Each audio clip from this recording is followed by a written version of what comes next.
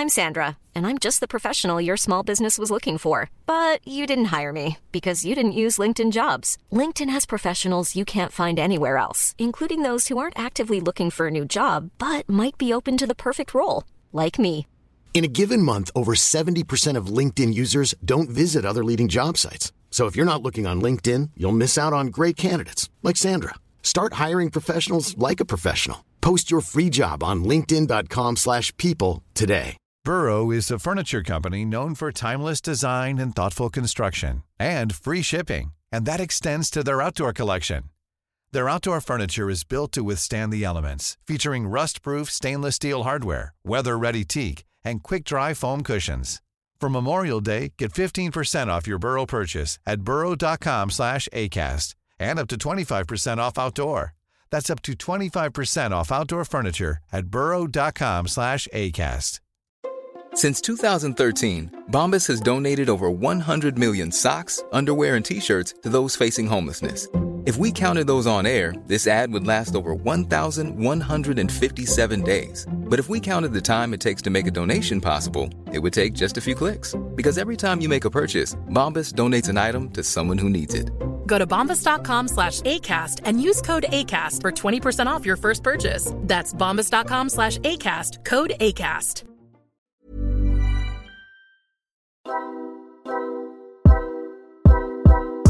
Want to know what 29 Rider's secret tool for podcast success is? With all the different things we're juggling, and add the hassle of editing, it's a lot of work. That is until we found Pod Machine, the one tool that powers it all and makes it way easier. Have you always wanted to start your own podcast but didn't know where to start? Well, now you do with Pod Machine. Pod Machine is the most affordable podcast subscription service that helps you with your podcasting needs. They've got everything from audio production, graphic assets, and marketing/growth support. Now you can focus on what matters the most, creating great content for your listeners. Sign up and get a free episode trial. And once you've experienced how Pod Machine can level up your podcast, sign up for as low as $49.99 for 4 episodes a month. But wait, there's more! If you use our code capital TNR, you get 1 free episode credit upon subscribing. What else are you waiting for? It doesn't matter if it is just a hobby or something bigger. Pod Machine has got your back every step of the way. Head over to podmachine.com right now and sign up.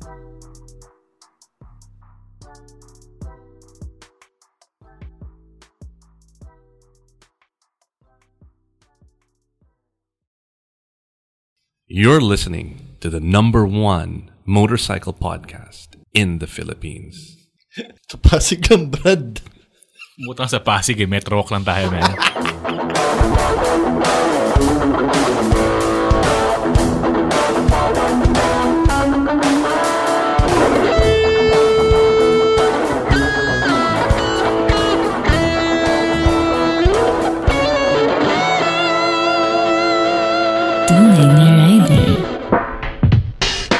What up? Baby natin. Nakakagulat. Ako nga eh. Kahit ako nagulat ako eh. Uy, huwag na natin pag-usapan yung LTO at DOTR. Uy, teka lang. Bago tayo natin eh. bago tayo magsimula, may kailangan lang akong batiin. Oh, kasi sino yan? Kailangan natin pag-usapan yung Podmetrics. So, kung podcaster ka or kahit sinong gustong mag-advertise ng podcast, pumunta kayo sa podmetrics.co. So, madami silang mga features for both content creators at saka mga advertisers. So, yun. Go check out podmetrics.co for more. Podmetrics is the easiest way to monetize your podcast. Podmetrics. Oh, iba, intro mo na yung guest natin. Si Buck yung mag-i-intro. Alright, so this for this week of 29 Rider, medyo we did something different. We had to hindi nag-swak yung schedule, no? So we had to record the interview early. So we're gonna watch it with you guys. This is the first time we're gonna do it, and it's gonna be kind of trippy. So let's roll it. Ryan, Bianca, nag-mouth fart. Ikaw. Oh, yeah. Di na. Recording. Walang pa ako ng trabaho. Hindi, wala namang kita rito. Ayos lang. Sino mag-intro? Wala. Sige, meron tayong bagong guest. Sino to? Sino yan? Ano to action star daw, artista daw, vlogger daw, influencer daw, tapos millennial din daw to Sino kaya to? Walang iba sa if this is the worst intro ever. Never namin ginawa na ganito I just want to say that hayop yung kagwapuhan nito ni Ramon. Anong klaseng hayop? Ang mga videos niya. One of the ones, puro chicks yung kasama niya. Meron kay di ba? Maria Ozawa. And then yung best video na nakita ko, kasama niya si Hillary Clinton. The best yun. Nag-date sila sa US Embassy. Ha? Puro chicks to, pare. Chicks at saka motor at saka kotse. Chicks, motor ko. Action star nga. Action Max, star. parang ano to Oo. Living the life? Anyway, thank you Ramon for being on our show. Obviously wala kaming professionalism, hindi katulad nyo. Game na pala. Game na. Iba rason kasi nababanggit mo puro chicks lang yung kasama ko, palibasa yun lang ang pinapanood mo. Kung mapapanood mo lang ang pinagagawa ko, parang ganito yun, sausage party. Mga lalaki kasama ko. Siguro mga nasa search ko, Maria Ozawa yun ang lumalabas. Kaya, syempre, matik si Maria Ozawa yung kasama ko doon. Magaling yung algorithm. Pantasya mo rin si Hillary Clinton. Pagka-search mo kay Hillary Clinton, kasama ko, ayun. Isang malaking karangalan maging yun yung lalabas. Yung araw na to, Sir Jolly, Master Bang, Sir Iba. Dahil nakikinig ako lagi dito sa Tunay na Rider. Ang number 1 motorcycle podcast. Podcast sa balat ng lupa. No? Sa Pasig. Sa Pasig. Sa Pasig. Tungkol sa motor. May nanonood pala sa atin. Yan. So shoutout din sa mga nanonood ng live. Shoutout sa mga recorded. Kung hindi nyo trip yung naririnig nyo, i-tune out. Patayin nyo na yung next episode nyo na lang. Pakinggan nyo yung ibang guest. Marami pang kapasustansya. Pero shoutout sa mga nandito pa rin hanggang ngayon. Thank you. You're welcome. Thank you so much, Ramon, for being our Tunay na Rider of the Week. Sa totoo lang, this is the first time medyo nervous ako. Medyo starstruck. Well, no, nung lumabas si Juday sa show natin, doon ako medyo naging sabaw talaga. Pero number 2 ka, Ramon. Number 2. So we usually start off asking simple questions about your riding history, yung mga So let's start off with, how do you get into riding? Paano ka nag-umpisa sa pagmumotor? Balita ko, medyo exciting yung pagpasok mo sa motor. As in, may drama, may adventure, may pera mo. Kasi kinuha akong model ganyan, endorser ng motorcycle related product, lubricant, ganon. So unang-una Petron Sprint 40. Shout out sa Petron. Sana sponsoran niyo tong show na to. Tsaka yung mga video lang ko. Sana all. Yun, So, nung panahon na yon, hindi pa ako ganun karunong magmotor. So, atras abante lang. Tapos, ayun, gumaling ako bigla. Dahil, syempre, commercial. Sa ngalan ng salapi, gagawin ko ang lahat. Bago yon, nung mga bandang year 2000, tinanong ako nung LTO, parang, di ba, lisensya? Kumuha ko lisensya ng driving. Tapos, tinanong ako nung LTO, oy, Bautista, gusto mo marunong ka magmotor? Sabi ko, syempre. Tapos nilagay niya doon sa lisensya ko 1-2. Tinanong lang ako. Shoutout kay Manong LTO. Nakapagdagdag kayo ng isang kamote rider noong year 2000 na hindi nyo nalalaman.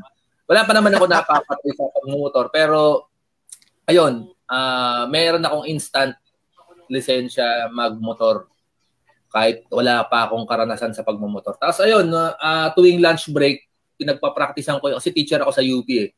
May isang staff sa UP Film Institute, may motor siya.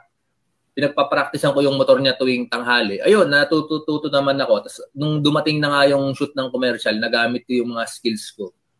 Nagseryoso ako magmotor noong mga bandang 2017 nung may gagawin kaming pelikulang action.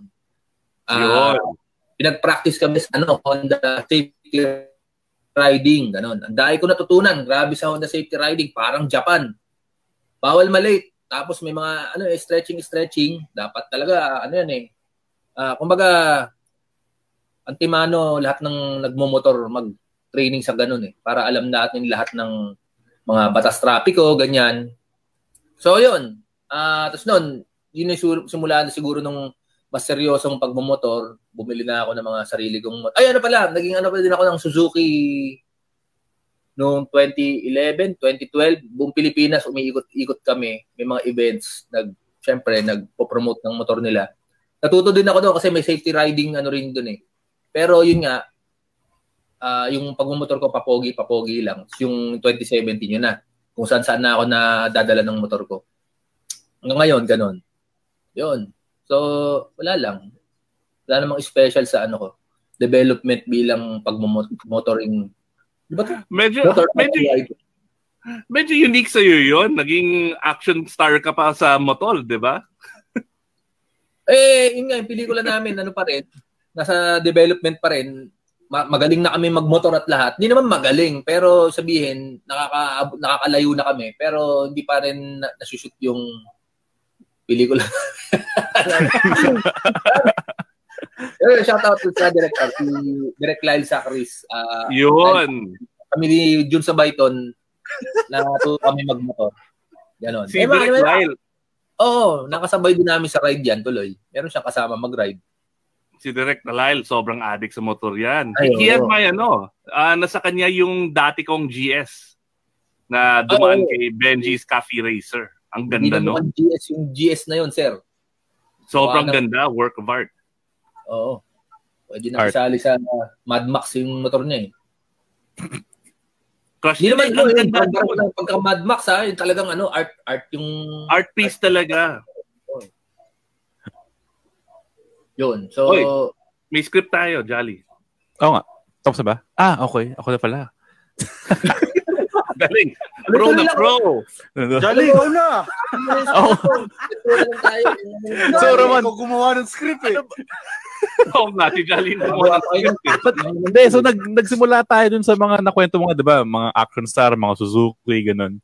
Ano ngayon yung nasa garahe mo? Ano yung mga ginagamit mong motorsiklo ngayon? Ayan, nasa garahe ko, meron akong Yamaha Zero, 250, off-roadan, ganyan. Tapos, meron akong Honda Rucus. Yan. Tapos, Zoomer, JDM. JDM na ako. Meron akong, ang tawag doon, sabi, Kimco Like 150i, shoutout kay Mark Justin, tsaka sa mga kaibigan natin sa Kimco. Yan, ganda ng motor na yan. Tapos, meron din akong Suzuki Skydrive. Yon, yung big bike ko, binenta ko na kay Master Mel Aquino. Yun ang ginagamit ni Mel. Yung MT-07? MT-07, yan. Ayos din yan. Ganda rin na motor yan. Ang dami mong na mga scooter. Alam mo naman tayo, tunay na rider, kaya nga ako nag-guest. Correct. Correct. Actually, nagkaroon na ako ng Kimco, like 125i. Ang dami kong disgrasya doon, kasi ang tulis ng bike niya, Actually, ang tulis ng Kimco. Wala sa tulis ng motor, sa rider yun. Baka balasubok yun. And then, bucket list ko yung Zoomer. Type ko yun, pero ang tabako 50cc lang yun Parang feeling ko hindi aandar yun. Hindi, kasi yung Zoomer, kahit anong gawin mo doon, kahit anong mabigat ka o mapayat ka, hanggang 50 kilometers per hour lang yun. Kaya hindi mo masisisi yung katabaan pa sa bagal niya. Talagang hanggang doon lang talaga siya. Pero masaya. Gusto ko talaga, ang type ko yung itsura niya. Yung raw na yung bukas yung frame, dalawang headlight, at saka kickstart pa siya, di ba? So walang may pindot din. May kickstart, may pindot. Ang okay doon. Yung zoomer na yon, 4 na buwan kong hindi ginamit.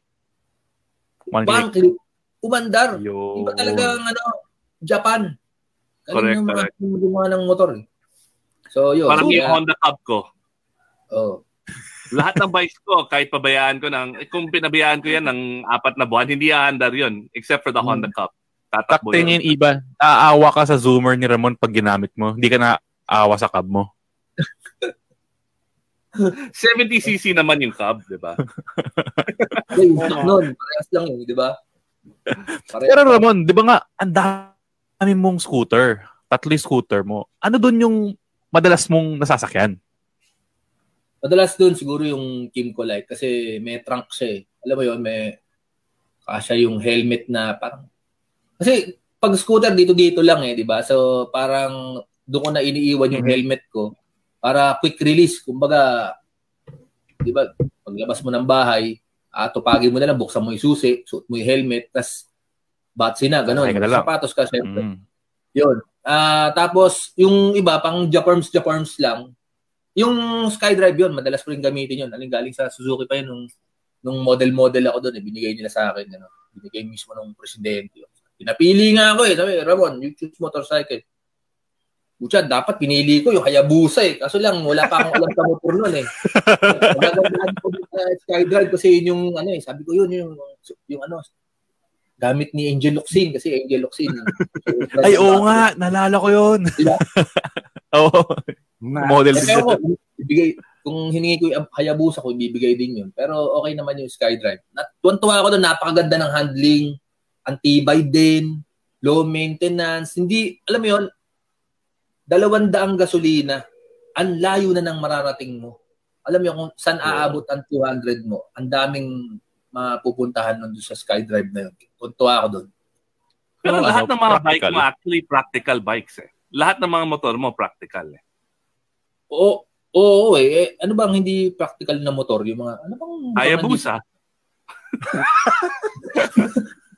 Bukod sa hindi practical. Yung 200 sa Hayabusa. Diretso ka St. Peter dun eh. kung medyo nagising kang kamote sa araw na gamitin mo yun, palagay ko, di pwedeng dun eh. Papogi pa, pawaki-waki lang eh. Dapat seryoso ka dun eh. No? Kaya, so, ano yung mo? Like, kunwari, ano yung parang dream bike mo? Kunwari may only budget. Anong bibilihin mo motorsiklo?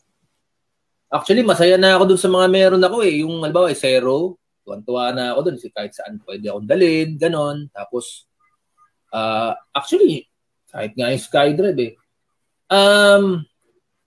Kasi yung mahal na motor, palagay ko, the more mahal yung motor, the less siya nagagamit. Masyadong specialized yung mga sobrang mamahal na motor. Gusto ko sana sabihin, halimbawa, GS 1250, HP, yung ganon. Shoutout pala kay Sir si Archie at saka si Sir Hill. Sir Archie, yan, papa-experience daw sa akin yung GS na yun. Ako, napupugian ako dun sa GS na yun. Ang ganda siguro sa selfie nun. Pero, para magamit siya, hindi pwede yung ano-ano lang eh. Pupunta ka doon sa barberia, magja-jogging sa UP. Hindi, dapat doon. Ilocos Norte, pinakamalapit na biyahe doon eh. Diba? Kung pang sa Starbucks mo lang yun, di ba? Parang yang-hiya naman sa'yo yung mga naka-Vespa, di ba? So, the more expensive the motor, the more seseryosohin mo dapat siya. Ganon. No? So, ako, parang lang, casual, gusto ko enjoy lang. Tapos, sa tingin ko, pag nabagsak ko yung Zero, designed naman siyang mahulog-hulog. Tulad nga kay, Melakino drive, yan, di ba? Safety riding and off-road school. Mayat-maya, bumabagsak yung mga motor nila doon. Okay lang, na parang design silang maging ganun. Huwag mong sasadyain, pero pag yung, halimbawa, mamahaling motor naman ng nadali mo sa ganun, parang hindi lang yung pila yung iaaray mo pati yung gagasusin mo di ba? Actually, Yun. sa GS, ganun yung... Dati, araw-araw ko ginagamit yung GS. Then, bumigay yung clutch dahil sa traffic. Aray. Ang mahal nun. Nung papagawa ko yung clutch, 70,000. O, diba? Alam mo yung ginawa ko? Pinagawa ko yung clutch and then bumili ako ng Fino. So, yun ang ginagamit ko. Kasi puro scooter ako ngayon eh. Doble gastos na ganap sa'yo. pero, yung clutch na kinuha ko yung ceramic. Yung galing sa Turatec. So, lifetime na yon. Yung nakilail. So, hindi bibigay yon. Pero pag ganun... Nakasunog ka ng clutch sa GS? Pag may motor kang ganun, gamitin mo eh. Huwag mo na isipin na kung masisira o hindi. Kasi, di ba, syempre, kaya mga binili, enjoyin mo eh, di ba? Oo. So, pero papahindigan mo na eh. GS, $100 yun. Di ba? Yung side view mirror, yung handlebar, lahat yan, ang gas, ang sakit. But on that note, if you look at what the bikes that are out now, like the KTM 390 Duke or the KTM 390 Adventure or even the Husqvarna or Svartpilin, pare, nasa 295 na lang siya. May 400cc ka na pang nagwapo na pwede rin pang long ride. Diba talaga si Iba? Parang barya-barya lang ang 295 ah. Sana oil. Hindi, alam ko yung sinasabi mo, parang sa mundo ng big bike, ano na yun, medyo mas affordable na siya. No? Pero, di ba, parang sa mundo ng pagmumotor, yung kung meron kang magagastos na, halimbawa, 50 pesos, ayos na rin. Alam mo yung SkyDrive, dati nagpalit ako ng brake pad niyan. 100 lang eh. Wala ko yung buhay ko sa 100 pesos na brake pad. Pero, alam mo yun, gumagana naman kasi syempre pang samantagal, wala nang mabiling brake pad dun sa nasiraan ako or napudpudan ako sa malayong lugar. 100 pwede na. Pero yun nga, nung pagdating sa mas sibilisasyon, pinalitan ko na ng original. Kasi yung original, magkano? 275, ganun. Mahal! Kaya doble. Dapat yun. Kaya nga yung 100, parang siyempre uubra na. Yun yung kagandahan ng mga simpleng motor na parang napaka alam mo yung bang for the buck. Ngayon, pagka level up ka, pucha, kakalimutan mo na yung mga presyo na ganyan. Yung mga, di ba yung unang salang ko dun sa mundo ng big bike, kano ba yung mga ginastos ko dun sa MT-07 na yun? Yung mga alam mo yung sa, yung parang protector, pag sumemplang. Ay, mga slider. Slider. Pucha, napakamahal pala ng mga slider na yan. Sabi ko, ba't tulo? Dalawa itong, ano nito? Parang gulong ng mga skateboard to ah. Iba pala yung... actually. Composite material. Diba? Nabudol ka doon. Mura lang dapat yun. Nagtinda sa ang mahal ng benta sa akin ha. Pero parang ganun yata yung bigayan sa ganun eh. Kaya ayun. Parang bali ina-assume ko ano yan. Kung sakaling bibili ka, kung sakaling talagang kailangan mo na bumili ng bagong motorsiklo, scooter pa rin ang kukunin mo. Hindi. Kasi meron na ako eh. Sabi mo nga, ang dami ko ng scooter eh, di ba? Kung bibili ko, if ever man syempre, yun na nga, yung mga katulad nung kay Sir Iba, mga GS, ganun, GS 1250. Yun yung tipong sa tingin ko, pero parang dapat committed ako na iikutin ko yung buong Pilipinas na a-adventuring ko. Actually, yung GS, baka nga overkill sa Pilipinas yan. Dapat dyan, i-drive mo sa mga Gobi Desert yan, sa Sahara, gano'n. Mga mga bansa ang nilibot mo. Kasi Pilipinas, isla lang mga 250 kilometers. So, bangka dapat meron tayo. Pero tama ka dyan. Ang tibis na motor. Hindi, di ba yung mga napapanood natin sa YouTube, ang mga tinatawid nila, Mongolia, galing Europe, di ba? Parang pang-ganun siya eh. Pero I used the GS 16 days, 6,600 kilometers. Buong Pilipinas. 19 days yun, 19 days. The only bike that I would ever use for that trip, yung GS. Kasi you can do 13 hours of riding in one day. Presko ka pa. Hindi ka sobrang pagod. And kahit anong klaseng kalsada, kalye, off-road, on-road, swak na swak siya. But, for daily use, kung tagaytay lang, overkill nga. Overkill yon. Gusto ko yung practicality nung sinasabi mo, Ramon, na parang kung bibili ka ng motorsiklo, dapat yung tipong mawa 100% mo. Parang so, ganyan. Diba? Aanahin mo yung mga performance na to kung di mo naman gagamitin pang araw-araw. Pero Papi Jolly, kasi syempre ngayon, panahon ng social media, no? Ang habol mo, syempre, pag bumili ka ng motor, hindi lang syempre yung gagawin niya na paggagamitan. Alam mo yung pagig 100%. Syempre, yung Instagram value din, di ba? Pamporma din for Facebook likes. Oh. Iba ano yung formula mo? 50% forma, 50%. Ano yun? Hindi ba may formula ka naman sa pagmumotorsiklo? Formula ko is madali. 50% forma, 50% sex appeal. Oh, yeah. Pareho kami ni Ramon. No, pero I mean, if you're looking at the gram, the zoomer, man, the zoomer is beautiful. I love it. Hanapin niyo ako ng zoomer back, Jolly. Yung may papel, kasi karamihan ng zoomer walang papel eh. Tama. Yung kay Ramon, mamaya, bingwiting ko. Hanapin mo si Sir, Mark, ba to? Mac Motoworks, yan. Mac Motoworks sa Tagaytay. Yun, yung mga zoomer niya. May papel. Sige. Hanapin natin yun. Gusto ko talaga magkaroon, bucket list ko yun. I want a zoomer. Yung Rocos, ganda nun. Tsaka mura lang yun eh.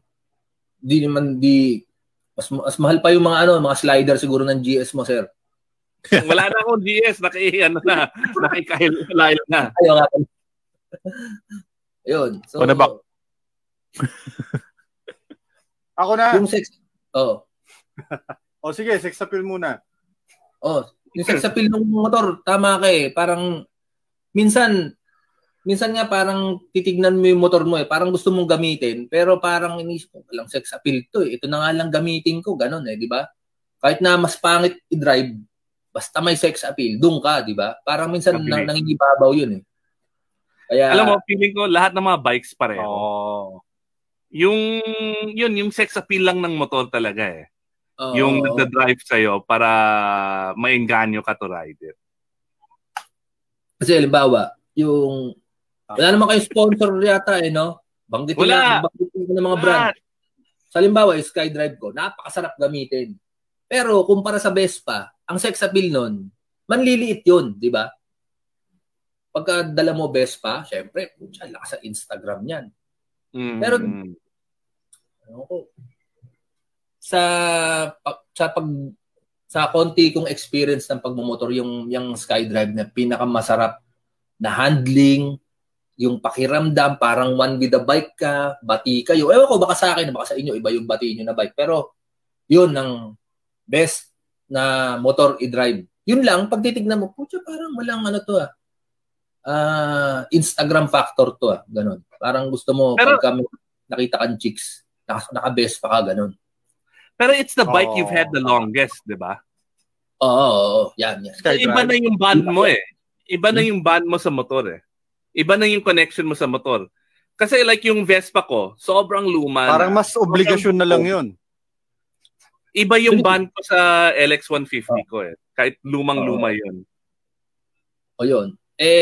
Kasi yun nga, sa bagay, baka ganun nga. Pero yung SkyDrive na yun, mababa pa lang yung milya. No? Kasi sa katagalan, pagkakuha ko yun, hindi ako nagmumotor talaga. Nasa loob lang ng kwarto ko yun. Kasi hindi siya lumalabas. Brand new. Nasa kwarto ko lang. Kasi hindi naman ako praktisado sa motor eh. May kotse naman ako. Kinokotse-kotse ko nung from 2012 to 2017, ganun. Kaya ngayon ko lang siya napaggamit-gamit talaga. Na kasabay-sabay na sila halos nung Zero, nung MT-07, eto ni Kim Kulay. Yan. So, yun. Ba't mo binenta yung MT-07? So, ngayon, yung MT-07? That's a great bike. I mean, that's another practical big bike. If you're looking at big bikes, medyo you can't go wrong with the MT-07. Yun, yung MT-07 naman, nakukonsensya ako kasi hindi ko na paggagamit. Ganon. So, lalo nagka-pandemic, hindi naman ako nakaka-ride ng mas mga long distance. Kala ko matagal pa tong pandemic. Actually, matagal pa nga. Matagal talaga. Binenta ko na, ganun. So, yung big bike world. Tapos, yung highway, parang kinakabahan ako sa kanya sa highway kasi tulin eh. At bibilisan na ako. Talaga. Oo, yun. Alam ko, marami pang, sabihin ng mga magagaling dyan. Yung MT-07, basic na kaya yan. Mas marami mas mabilis dyan. Yung, halimbawa, yung XSR 900, nasakyan ko, nakakatakot din yung XSR 900. Parang yung kaluluwa ko, naiiwan eh. Sobrang bilis nun, talagay ko. Ayun. So, andyan naman si Mel Aquino na magaling na rider. Ganap siya ng Yamaha. Ginuha ko na yung pagkakataon na yun na sa kanya mapunta yung motor ko. So, ayun. For sale na rin yata. Kontakin nyo si Mel. Si Coach Mel. Ayan, ngayon nagmo-motor ka na, ano yung plano mong puntahan? Yung mga destination na gusto mong puntahan talaga? Alam mo, Sir Bak, matagal ko nang pinaplano magsagada eh. Yun na, sinabi ko na rin sa video vlog ni Zach to eh, na magsasagada ako. Yun lang. Pero, syempre, nagka-lockdown, higpitan. Yan, gusto kong gawin. Sana magkaroon ako ng time, lakas ng loob, tsaka motivasyon para pumunta dyan. Kung pinahiram tayo ng GS ni Sir Archie. Ano na ba pinakamalayo mo na puntahan na? Okay, isa. Pinakamalayong napuntahan ko, Baguio, yan. Baguio, Pangasinan. Tapos, kung pahiramin ako ng GS ni Papi Archie, shoutout sa'yo. Ayan. Sa Starbucks siguro. Hindi, hanap lang ako ng, ang paborito ko muna yung Kape Katerina. Ayan. Ang dalas ko dyan. So, sagada mo na? Kaya nga, yun na nga. Siyempre, pag magsasagada ka, kailangang paghandaan mo yan, mag-overnight ka dyan. Siyempre, pagdating doon, gulpi-gulpi ka, di ba? Di naman tayo yung adventure rider na kayang magbali ka ng sagada. Kahit nga sila, palagay ko, mag-overnight doon eh. Pero ako kasi, gusto ko mga balikan lang dahil may kasama akong mga aso sa bahay. Baka kainin ng aso ko. Pagdating ko, warat-warat na yung bahay ko. Dahil wala ako eh. So, yun. Tapos ikaw papagalitan ng aso mo? Alam mo ng mga aso ngayon, dati iiwan sila para may bantay yung bahay. Ngayon, dapat sila yung bantayan mo eh. Madalas ako dyan sa Tanay, Kape Katerina, pakape-kape, palabok-palabok, kasama ko si Buko. Pero mas madalas solo rider, ganyan. Pantanggal ng stress. So, hindi shout out. Ayun. So, Buko, hindi man malalayo yung mga pinagpupuntahan ko. Madalas naman ako dun sa mga pare-parehong ruta dahil, alam mo yun, familiar yung daan, tas alam ko nakaka-relax. Diba? Laguna Lake Loop, yan. Yung mga paborito ko rin. Alam mo yun, mga biglaan. Sa lahat ng mga, lahat ng mga biyahe mo na yan, ano yung mga, pinaka-memorable? Memorable. Siguro yung, pinabless ko yung motor ko sa Manawag. Tapos akalain mo, wala palang blessing pagpunta ko dun sa araw na yun. Kaya, saan yung Manawag? Di ba yung sa mga pambuntis yun? Pangasinan, sir. Sa Pangasinan. Kasi syempre pagkabago yung sasakyan mo, dadalhin mo sa simbahan na papabless mo. For safety, ganyan. For more blessings. So, bagong-bago yung MT-07, dinala ko doon. Tapos, nung araw na pumunta ako, sarado pala yung mga blessing. So, bumili na lang ako ng tubig sa 7-Eleven. Winisik-wisik ko.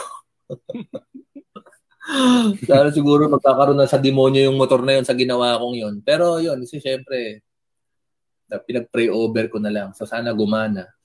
Importante naman faith, di ba? Yun.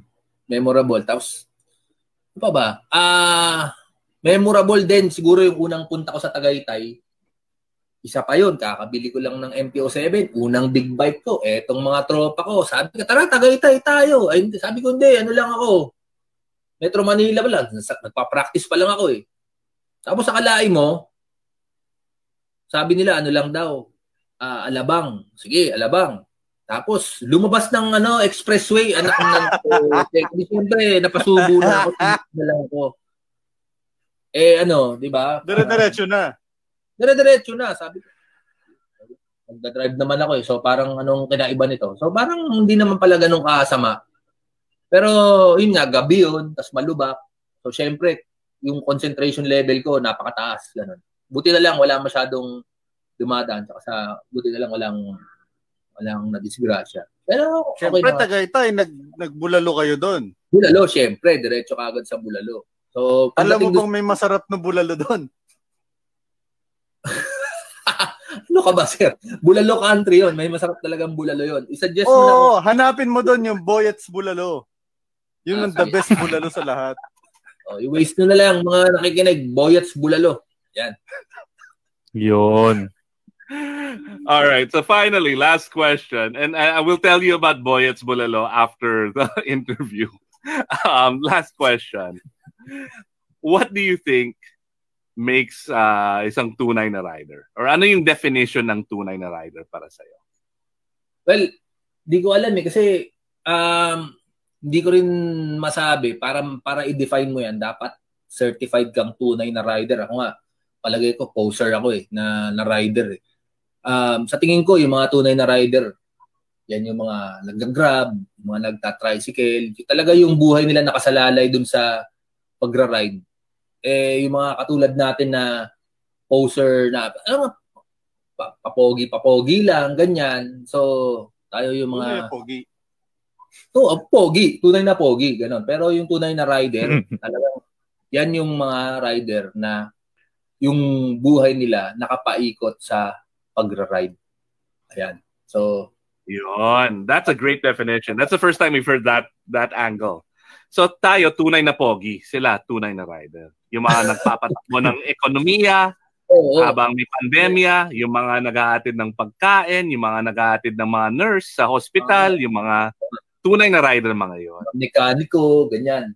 Tsaka si Pong Ilagan, anak ng teteng si Pong Ilagan. Kailan si Pong Ilagan? Oo. Kilala talaga namin yun. Si Pong. Kaya yan si Pong Ilagan eh. Shout out ko lang si Pong Ilagan. Kasi sabi, nung bagong nagmumotor ako, bumibili ako ng mga gear dito sa... Saan nga yung tindahan sa South kay Sir? Biker Box. Biker Box yan. Bumibili ko ng helmet dyan. Si Pong Ilagan nandun. May wine-welding siya na mga bakal-bakal dun sa shop niya dun. Ramon, ano bang nakain mo at gusto mong pasukin tong mundo namin? Sabi ko, wow! Kung mo pala tong pagmumotor, anak na kala. Mundo na yun talaga. Kanya yun, men. Kaya nga. Maliit na mundo. Yung kay Pong. Maliit na maliit. So, yun. Mundo namin na pagmumotor. Sabi ko, pa. Kailangan, kumukuha kami ng lisensya sa kanya. Yun. Hindi ka pwede magmotor na walang lisensya galing kanya. Kaya, sinasabi ko, tayong apat, tayo yung mga panggap na rider lang. Ang tunay na rider si Ilagan. Pong. Oo. Si Pongski. Ay, banggitin ko rin pala, mga hindi makakalimutan. Hindi ko na makalimutan na rider si Si Banayad. Kilala niyo yun? Si Brando. Best friend ni Jolly yun. Si Brando Banayad. Diyos ko po. Sabi namin, titignan lang namin yung pinagmomotoran niya kung saan siya kukuha ng picture. Kasi may nire-review siyang BMW 310 na adventure. Sabi, patingin nga kung saan yung bundok na binibidyo. Tara, dun lang. Malapit lang. Sabi niya, una, malapit. Pangalawa, walang yung daan, kamusta? Sabi, malubak ba, maputit? Di, banayad lang. Yung usual hirit niya. Tapos, mabilis ba? Mabilis lang makarating doon. Sabi niya, mabilis lang. Tapos, pagdating namin doon, grabe, ang putik, gabi na. Parang may white lady doon sa dinadaanan niya. Tapos, yun. Pag-uwi namin, putik-putik kami. Kasi, kala ko lang, picture-picture lang ako sa alam mo yung sa Sierra Madre, di ba may river doon? Santa Ines, yan. Diba? Para kunyari, tunay na rider, gano'n. So, nag-off-road kayo? Um-off-road kami! Off-road! Talaga. Anong dala mo? Zero naman. Yung perfect. Motor, perfect yung motor. Yung riding skill ko. Pero okay. Kaya naman. Siyempre, tayo, may Lakino off-road training tayo eh. Pero yung nagamit natin in anger yung mga skills natin sa actual, gano'n. So, okay naman. Pero, kakasyak lang, gano'n na. Yung banayad. Dadamay rin ako ni Brando eh. Nahulog ako sa ilog dahil sa kanya eh. Sabi niya, light lang. Yun na, same spiel niya, sinabi niya sa'yo. Sandali lang. Pucha, naka-4 na river crossing kami. Yung pang-4 nahulog na ako. Marami na tayo yatang na biktima niyan ni Brando Banaya din. So, yun. Sir, masayang experience din yan. Meng Sibilia, shoutout kay Meng Sibilia, yan. Ano rin yan, magaling magbigay ng tips yan. Yun. All right. So yan, thanks Ramon. Is there anybody you want to do a shout out to? Anybody you want to thank? Anybody you want to say hello to? May kodigo ko eh. Nilista ko eh. So, Hillary Clinton. Ma'am. Musta po ma'am? Let's make America great again. Iba pa pala. Ang ibang partido. Kasi bakit hello kay Sir Archie Garcia, BMW, Papa GS daw, si Mark Justin of Kimco, Kape Katerina Family, My Home Away from Home, si Papa Mel Aquino, tapos nabanggit ko na itong mga to kanina pa eh. Kasi si Buko, yan.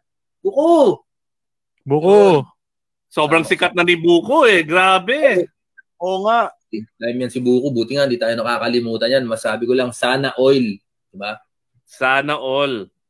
Oo, yan. Tsaka, yun. Panoorin niyo yung video vlog sa YouTube. Search nyo na lang Ramon Bautista. Anong title niyan? Wala pa nga akong pamagat eh, pero sa search na lang Ramon Bautista. Kahit na hindi nyo na panoorin, basta i-play nyo lang yung mga video para tumaas yung views. Ayun. All right. Thank you so much, Ramon. It's been a pleasure. We hope to ride with you soon, and thank you for your time. I without a doubt, ikaw talaga yung pinaka-idol ko, pare. Sobrang grateful ako that you're here with us on the show. Yo. Salamat. Thank you. Nakakakilig marinig yung mga bagay na ganyan kahit sa mga lalaki. Nanonood pala yan si Ramon sa atin. Nakikinig ako, talaga, pinapakinggan ko yung mga definition ng mga tunay na rider. Ganun. Kamag-anak ko nga, di nanonood nito eh. Hindi, baka tunay na rider sila. Kasi hindi sila makakakinig nito pagka tunay na rider sila. Mahirap mag-podcast habang nagmumotor, di ba? All right, so let's end the show. Let's end the show there. We'll play it later. Sorry, Sariba. Sana may katuturan yung mga pinagsasabi ko. Sana may napulot silang. Actually, yung point is really like panglaban sa mga kamote. Parang may inspiration na yung tao na hindi mo kailangan maging siga, hindi mo kailangan maging macho. Pwede ka maging malambot katulad ni Jolly and maging tunay na rider. Okay. Wala ba tayong mga babatikusin ng mga kamote dito, yung mga batas na walang kwenta, ganun? Di ba natin? Hindi, mga vlog, mga moto vlogger lang binabatikos namin dito. Pucha, yan. Sige, say mo nga, Pards. Rekta na. Alam mo na, magkaroon tayo ng kaaway dito. Jolly yun. Hindi ako nag-post noon. Marami yung mga nag-o-overfeeding. Proud pa. Issue yun Tutularan ng kabataan yan. Mali din yun di ba? Na parang... Correct. Yayabang mo, nag-ano ka. Ano ba speed limit? 100? 120? Pag overtake siguro, lulusot pa, di ba? Pucha. 60 diba? Lang, no? Ang speed limit natin sa EDSA. Hindi, sa EDSA. Pero ito, mga highway, ganyan. Tapos, minsan... Highway mo, top speed, no? Alam mo na ito. Sa lang. Marilaki, minsan. Pucha, dami nagmumotor dyan. Yung mga dun mga local dun. National Highway, di ba 80 lang? Oo. Kwenta nga lang dun Mas proud na proud pa, pare. Maabot akong 200. Bilis ng motor ko. Ang ganda ng sound. Turn up the volume. 4-cylinder ko. All right. Wait, yung limit natin is 40 minutes for the upload, So we've got 39:20. Sali mo na lang kung sa tingin mo gusto mo na controversial na episode. Banatan Gusto namin controversial. All right. So, Bianca, can we stop the recording? Sayang. Wild. Akala ko hindi kasama yon. Jolly, lagot tayo. Ay, si Jolly pala yung nangangaway ng mga nangangaway ng vlogger. Uy, hindi naman lahat, iba. That's weird. Parang kung fu film ka, Jolly. Ay, hindi. Okay na. Ayun. All right. So that was our Tunay na Rider of the Week interview with Ramon. It was kind of meta. It was our first time watching the episode with you guys. We recorded it earlier today at 4:00. Thanks for joining. We've got one more segment. Buck, nakamute ka. And we've got one more segment. It is Jolly's Oro Plata Moto.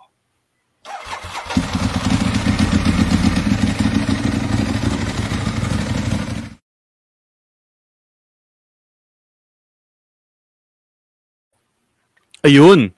Oh, panahon na. Anong bike pag-uusapan natin? Nako, paborito natin to, Bak. Kasi isa itong Dizza Ducati. Wala akong paborito sa Ducati. Oh, kala ko ba? Kapitbahay mo yan. So, malupit to ngayon. Kasi, syempre, di ba, iba tayo, alam natin, dominated ang adventure bike market nitong 1250. Di ba? 1250 GS. So, itong Ducati, pinatulan. Naglabas sila ng 1260. Uy, 10 more. Lamang ng 10. 10. Lalabas na si BMW ng 1270. So, ito kasi, kakaiba to. Kaya ako to napansin itong motorsiklo na to. Itong 2021 na Ducati Multistrada, madami itong features na very un-Ducati-like. So, ano ba yun? Parang nag-break sila ng tradition, sinilat ng limolde, para gumawa ng isang bagong produkto na mas angkop dun sa target market kung saan siya nalalagay. So, ano ba yung next picture natin dyan? The next slide natin. Yung mga... Kaya magalit mga purists niyan. Well, I mean, the Multistrada is really a relatively new segment for Ducati, right? So, wala masyadong Ducati purist when it comes to the Multistrada, I think. Yun. At saka parang nagre-reinvent nga sila eh. Kasi yung nga naman, di ba? So, itong Ducati Multistrada, ano yan? TFT screen na yan. So, lahat naman natin ng modern bikes ngayon, TFT screen na. Pero, yung base model, 5 inches lang yung TFT. Whereas yung V4S at saka yung V4S Sport na models, which is mas mahal, 6.5 yung TFT screen. So, yan yung example nung 6.5. Next slide. Parang Apple. Mas malaki, mas mahal. Mas mahal, oo. Parang ganun lang naman. Tapos, syempre, itong mga mas mahal na model, itong V4S at saka V4 Sport, meron siyang connectivity. Kasi total, mas malaki na yung screen mo, may connectivity na yan. So, andun na yung mga, nakikita mo yung mga music mo, navigation, may parang Ducati na app. Ngayon, yung tangke niya, may lalagyan ng cellphone. Convenient. So, I mean, it reminds me of all of those signs before sa gas station na yung bawal, wag mo gamitin yung cellphone, di ba? Ito katabi ng tanko. Ito si Ducati, dinikit yung cellphone sa gas tank. At saka ito iba kapuna-puna. Plastic yung tangke. Wait. But going back, so that people will know, medyo BS yung rule na ngayon. Parang yung sa gas station na hindi mo pwedeng gamitin yung cellphone. That is a myth na nagiging rule. Yan yung yung tama. Naulit na naulit yung myth. There's no risk of having your cell phone on your Ducati tank. No risk at all. Hindi kaya ng cellphone mo sindihan ang gas through the radio waves alone. Ang nagkapasindi sa gas, yung static. Pero kung Samsung na Note 9 ba yun? Ano ba yung sumasabog na Samsung? Sumasabog na yun. Hindi na dahil sa cellphone signal yun iba. Dahil sa battery, sa lithium flame. So yan, medyo napansin mo iba ito mga features ng mga big bike ngayon. May lalagyan ng cellphone or ng susi dun sa tangke. Yep. Ano yun parang modern, standard na yun sa lahat ng mga bagong bikes ngayon. So next slide natin. You were saying, no, wait. You were saying about the tank. Hindi papasa sa MVIS yan. Ay, oo. Kita mo naman yung tangke, Plastic yung tangke. So, di ba nga sabi ng NVIS, dapat steel. Hindi aluminum, hindi alloy, hindi plastic. Steel. Yung Department of Transportation, yung LTO, mas magaling pa kesa sa Ducati yun. Dapat steel. Philippines number 1. Matali. Yung DOTR, matalino mga tao doon. Research nila yon. Steel talaga. Yung steel. Ducati, according to the LTO, Steel is the best. Oo, to Ducati, bagsak na sa MVIS yan. GS na 1250, bagsak sa MVIS. Automatic. Yung XADV ko, bagsak sa MVIS. Bagsak sa MVIS. Yung papasa lang sa Department of Transportation, yung TMX. Alam mo, Ibat, gets ko na yung trip ng LTO Di ba bias daw sila sa mga mayayaman? Ngayon ito, bias sila sa mga hindi mayayaman. Ayun, next. Anyway. Next slide. Ikaw lang sabi niyan, Jolly, That ends the rant portion of this. Yan yung hinahanap ko naman kaninang nagwawala. Ito yung medyo nakakasindak din yung controls niya, Kasi dati noong panahon, ang left switch mo, yan, 'di ba, may joystick, may plus minus, may traction control, may heated grips, may suspension adjustment, may mode, signal light, lahat andyan na. Kulang lang lababo. Talo pa yung PS5 controller. Actually, baka may combo, may up down. May final may hidden cheat code. Sige, next slide. Yun, ito yung pinagtatalunan natin ng isang araw Kasi 'di ba si Ducati, MotoGP nagpa-uso nun Ducati yung with wings. May wings. So, 'di ba? Aerodynamics, stability, ganyan. Ngayon, yung Multistrada, it's not the most aerodynamic bike ever designed. Kasi nga naman, 'di ba? Upright siya, medyo malaki siyang motorsiklo. So, di ko talaga alam kung ano yung purpose ng mga winglets na ito. Gusto niyang i-redirect yung hangin papunta dun sa crouch mo. Para lahat ng, kasi, baka malamig na yung Ducati na to, kaya tapat may init sa rider, ganun. Oo. Sakto, dun yung tambucho. Para pag nabasa brief mo, pwede mong patuyo habang nagra-ride. Malaking bagay yun, That's a good feature. Lalo na kung dalawa yung tag-ulan at saka init sa atin. Sige, next slide. Ultimate adventure bike pala to. Yun. Ito yung may tatlong versions kasi yung Multistrada. Meron siya ng V4, yung V4S, at saka yung V4S Sport. So, itong nasa harap natin ngayon, yan yung V4. Yan yung base model. Yan yung may maliit na screen. Magkano Tapos, hindi ko alam. Mas mura. Ito yung entry level. 3.5 na lang. Sige, 3.5. Puso ko yun yung pinakamura. Ito yung entry level niya. Yan yung base model. Okay. Hindi lang nagamit yung term na base model yan. Base model. Yun. Tapos yung next naman na version, yung V4S, yan rayos na, di ba? So, sa picture, pag pinakita mo, besides yung gulong, tsaka yung itsura, marami siyang mga maliliit na detalye. So, yung V4S at saka yung V4S Sport, upgraded siya. So, naka-Marzocchi na skyhook evolution ang tawag nila, yung suspension sa harap. Tapos, mas malaki yung preno sa harap. Tapos, yung caliper niya, mas high-end. Yan yung Brembo na style 5 yung tawag nila. Yung kanina kasi parang monoblock lang yun na caliper. Then, itong mga V4S at saka V4S Sport, meron siyang full LED at saka cornering DRL. Tapos yung parang kanina, mas malaki yung TFT screen, meron siya ng Ducati Connect, meron din siyang quick shift, cruise control, at saka yung hill hold assist na sinasabi nila. Hill hold assist. Yun. So, kunyari, nabalaho ka sa hill, kusa siyang humihinto, hindi ka babagsak pa atras. Pero pag ginasan mo, gumamit ng clutch. kung di ka marunong gumamit ng clutch pero may pambili ka ng Ducati, hindi ka mapapahiya dito. So ito naman, itong pula na to, yan yung V4S Sport. So pag nakita nyo, may mga crash bar na, tapos yung tambucho niya, naka-full titanium siya na Akrapovic. Next slide. Kita ba yung Akrapovic dun? Yun, no? Naka-Akrapovic. Nax. Yun yung clout. Pero, ang pinakamalaking difference dito sa Ducati na to, kaya ako sinasabing sinisira niya yung tradisyon ng Ducati, is yung next slide. Yan, no? Yung makina. Sige, next mo pa. Yan, no? So, ang Ducati, sobra. Yan. Ang Ducati kasi, hindi, yung isa, yung, di yan. Yan. Yung valves kasi ng Ducati, since na yung Ducati Panta na nilabas noong 1980 something, naka-desmodromic valves na ang Ducati. Meaning, wala siyang valve spring. So, ang cams mo, taga-bukas at saka taga-sara. So, high performance, kalokohan kasi yun, kapag mataas yung RPM, hindi na nagfo-float yung valves. Ang problema ng desmodromic, added complication yun.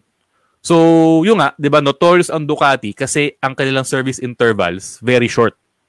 Besides, palit ka ng palit ng oil, yung valves mo, kailangan i-service every 15,000 miles. Tapos, yung desmodromic... kilometers. Miles.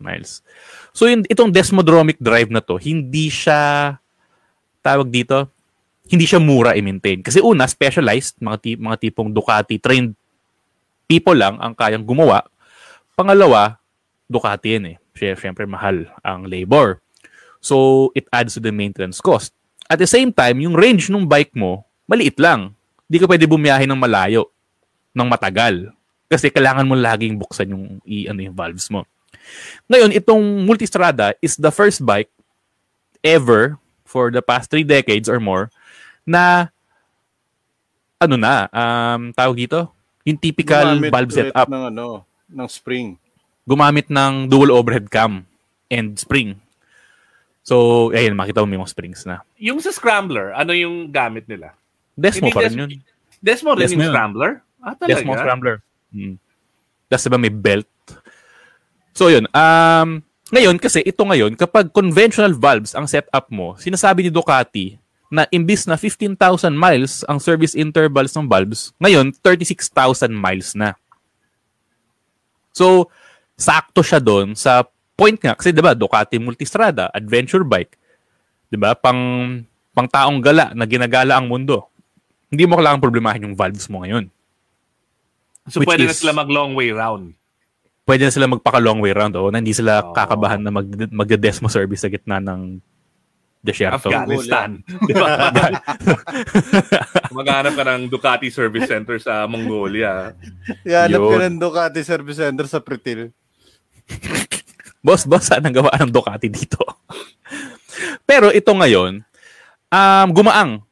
Yung dati kasing makina nung Multistrada is yung Testa Stretta engine. Ngayon, ang tawag nila dito Jolly mo nga magaan talaga eh. Kasi parang invisible. Parang makina ni Wonder Woman. Wala na nga eh. Paki-atras nga yung slide. Paki-atras nga yung slide. Yan kasi yan. Naka-blow up lang tayo. Okay. Yun. Itong makina na to is 3 pounds lighter than dun sa previous versions. So, mas magaang. Hindi naman ganun ka-significant yun. Kung yung sumasakay nga, 100 plus pounds eh. Oo, pero kung... 3 pounds, parang hindi lang ako mag-breakfast. 3 pounds lighter na ako. Bigat ng breakfast mo, iba. Mag-diet na lang ako. So, ito pa. Pakibalik nga yung picture dun sa V4S, yung pula. Yung pinakaisa pang nagbagong feature dito, kasi ang Ducati, alam natin gumagamit lagi ng trellis frame, which is yan yung parang mga steel na tubular na trellis, di ba? So, ang kagandahan ng trellis, rigid siya. Ang problema... Bianca, can we go back to the picture of the motorcycle? Yung black. Yung red bike. Yan. Yan. Hindi, sobra. Yan. So, dati, di ba, makikita mo ang Ducati may trellis frame. So, parang may trellis na kulay pula, di ba? Ngayon, gumamit sila ng monocoque na chassis. Monocoque?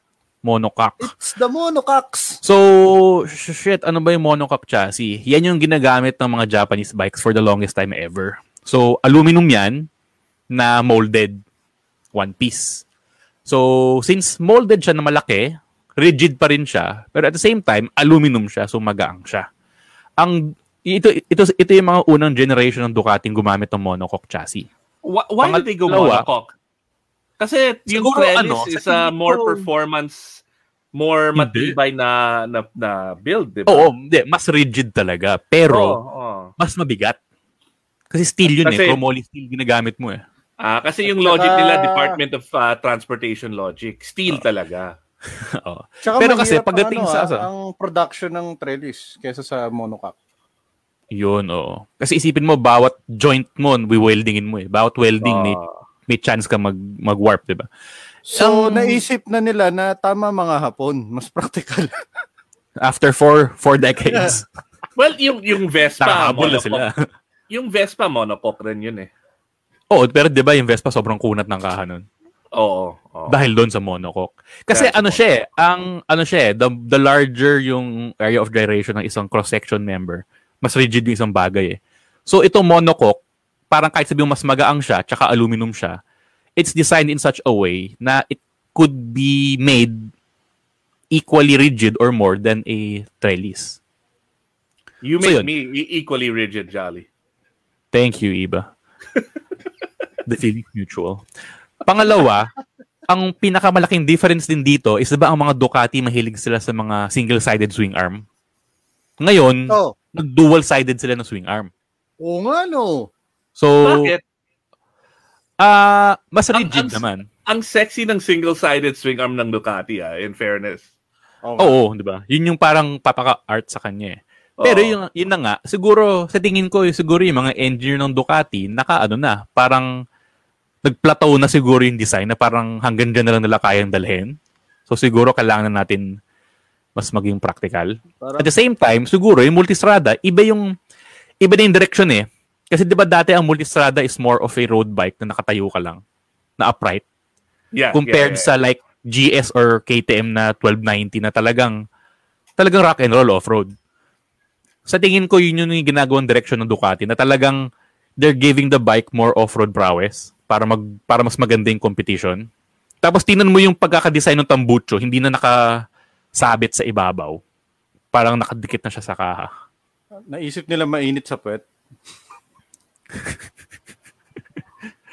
Ayun. So, yun. Maganda na yung parang sa tingin ko, Ducati is steering the whole bike into a new direction. Na parang dapat dun tayo sa mas kalabanin pa natin ng GS. Sa tingin ko kasi lahat ng ginawa ng modifications from the previous generation, mas parang yung market ng GS.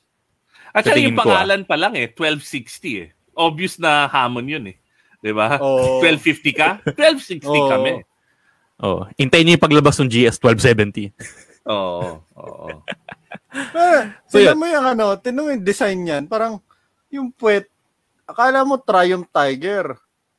Yung harap, akala mo Bistrom. Tapos yung midsection, akala mo Versys.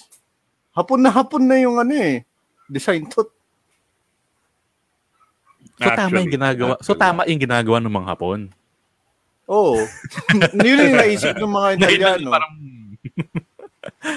Pero yun na nga, tama yung sabi din ni Ibe, nawala yung pagka-sexy kasi yun yung binibili mo sa Ducati Yun yung 50% na sex appeal But I mean, if you look at it, can we show another picture yung of the motorcycle? Yung kabilang side one. Yun. Triumph Tiger Triumph Tiger. But it does look a lot more off-road competent than the previous multistrada. I mean, tingin lang alam mo, mas aggressive siya sa off-road. Oo. Actually, yung swing arm pa lang parang seryoso na yun Kasi nakikita mo lang yan sa mga sa mga dating mga like Tenere, di ba? May comment si Frederick John Limteng, mas maganda yung kanyang insight. Mas magaang din ang dual arm. So, yung sa VFR, isa sa mga unang sports bike ng Honda yan, yung single arm, kahit mas pogi, mas mabigat yung lower pipe, lower center of gravity. So kahit mga CBR, binaba din ilang years lang ago. Okay. Yun. If you say so. So, tama ba? Lower Tama ba, center Dre? of gravity. Slower center of gravity. Tama. It makes sense, I think. At saka maganda yung maganda yung design. Gusto ko rin yung design direction ni Ibe. Lahat ng ginawang changes ng Ducati dito sa current Multistrada, sinira nila yung tradition nila, pero it steers the bike clearly into a direction na never nilang pinuntahan. At saka alam mo yung unified, yung lahat to pupunta sa isang direction, papunta sa off-road prowess nga. Ayun, nila magkaka-zombie apocalypse na eh. Actually, mukha nga pang zombie apocalypse ng bike. Actually, yeah. Pogi. Gusto ko yung gulong. Pogi, I like it. Kasi the Multistradas were beautiful bikes, but you don't want a beautiful bike off-road. You know what I mean? You want an angry, aggressive bike off-road. Yo. This looks like okay lang, kaya ko yan. Pero rugged, medyo intriguing din yung kasi tinan mo lahat ng mga adventure bikes na off-road capable. Kadalasan, kung hindi opposing to twin cylinder or parallel cylinder or V cylinder. Ito, 4-cylinder. Ay, oo nga, no? V4 na pala to. So, one of its kind to. So, but wait, what does that mean? Medyo high rev. High-revving mga engine to. Adventure bikes iba, sabi nga ni Bak, mga twin engines yan, twin cylinders. So, parallel, V-twin, basta twin. Kasi yung mga twin, maganda ang bigay ng torque. So, di ba, ang habol mo sa adventure bike, mababang RPM, mabilis mong makuha yung max torque. Pero ito kasi ang V4, iba yun eh. Piston ito. 4-cylinder na yun eh. So, kailangan niya mag-rev na mataas. So, yun nga. So, kunyari, kaya never sila gumagawa ng inline 4 na adventure bike. Kasi by the time na nag-rev ka na mataas, either lumubog na yung gulong mo sa lupa or nabalaho ka na. Ito, V4. Pero syempre, iba ang characteristics ng V4 eh. Si Ducati pa lang naman yung gumamit en masse ng ganitong klaseng engine sa isang dual sport. After 1 year, 2 years. Nalaman natin sa mga review. Baka isasali nito sa Dakar. Hindi, gusto na 450 yung sagat sa Dakar. 450 yung Dakar, may ruling na ang Dakar ngayon na hanggang 450 kasi nagkandama tayo ng mga tao nung KTM sila. Ba't may pictures tayo ng mga slinky? Anong slinky? Yung huling picture. Hindi ko na pinakita eh. Yun yung valves. Pakita natin. Isaw. So, kapag ang Ducati mo, nakakita ka ng ganito, may problema yung Ducati mo. Kasi wala dapat yun yan.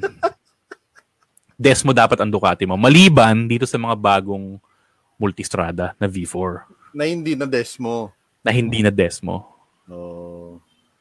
Ayun, iba. Naalala ko yung isaw na barbecue sa tapat ng Ducati. Masarap yung barbecue doon. Lasang ba? Lasang titanium ba? Hindi naman. Lasang barbecue talaga. Okay. Kasi baka barbs pa yung pinapakain sa inyo eh. Tama kami nang naiisip ni Frederick. Rusi Mojo. Alam mo yung Rusi Mojo talaga, yun yung pinakamalaking sampal talaga sa design department ng Ducati. Ano yun? Rusi Mojo? Hindi mo alam yung Rusi Mojo. Ducati hamster yun. Search mo iba, Rusi Mojo. Mini bike na mukhang Ducati talaga. Ducati hamster yun. Ay, oo, alam ko yun. Kalaban ng monster. Ang lupit talaga nung gumawa nun. Ang kapal ng mukha ng gumawa. Gusto ko ng Ducati hamster. Parang Grom siya. Oo, pero Ducati yung Ducati. Tignan mo si Joseph Sap. Fake Ducati. Ang yabang mo, Joseph Sap, porket Besmodromic yung scrambler mo, ha? Ducatista yan. Sabi ko na rin nyo, pag mga purists, magagalit dyan, eh. si Zap nagsisisi na bataw pumirit pa. So, yun, iba, doon nagtatapos ang Oro Plata Moto. All right, awesome. So what are we doing next week? Next week. Ano tayo? Tawag ito? Viewer. Ano ba to? First time natin ginawa to. contributed viewer contributed segment. Content yun, tama. Kasi pag-uusapan natin ang mga motorcycle myths. Yung tipong ano bang mga myth na suko? Masama bang gumamit ng kill switch? Tatampo ba yung motor? At saka sasabog ba yung motor? Yung myth na yung motor sa bundok na humihiwala yung top part and kinakain yung mga baby motorcycles. Lumilipad. Moto myth yun, di ba? And then may mahabang motor nakatago sa mga puno na may bigote at saka cigar. Moto myth rin yun, di ba? Yun ang pag-uusapan. Two-stroke. Hi, Sophie. No. So we'll be talking about moto myths. There's a lot. You guys contributed a lot onto our page. If you have any other moto myths you want us to tackle, we'll be talking about that. Myths like counter-steering, or gagamitin dapat yung rear brake, hindi yung front brake. Nakakamatay daw front brake. May nag-comment pa noon. Totoo ba yun? Sino nga? Sasagutin natin yan. Taga-kasa yun eh. Loud pipes are safe, equals safety. That's another myth. And so on and so forth. Hey, Sophie, what's up? Thanks for joining us. We're wrapping up.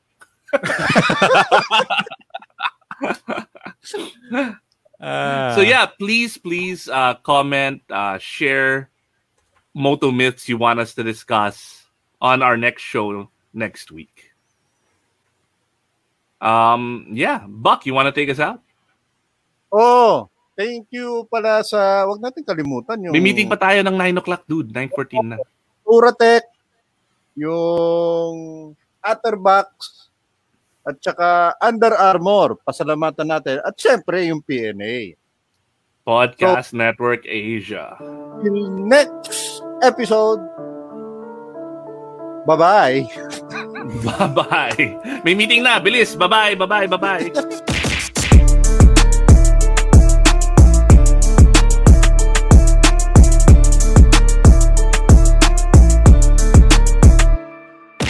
Ivo Bernardo here from Tunay na Rider, and I'd like to thank Podcast Network Asia for supporting our podcast. You can check them out at www.podcastnetwork.asia.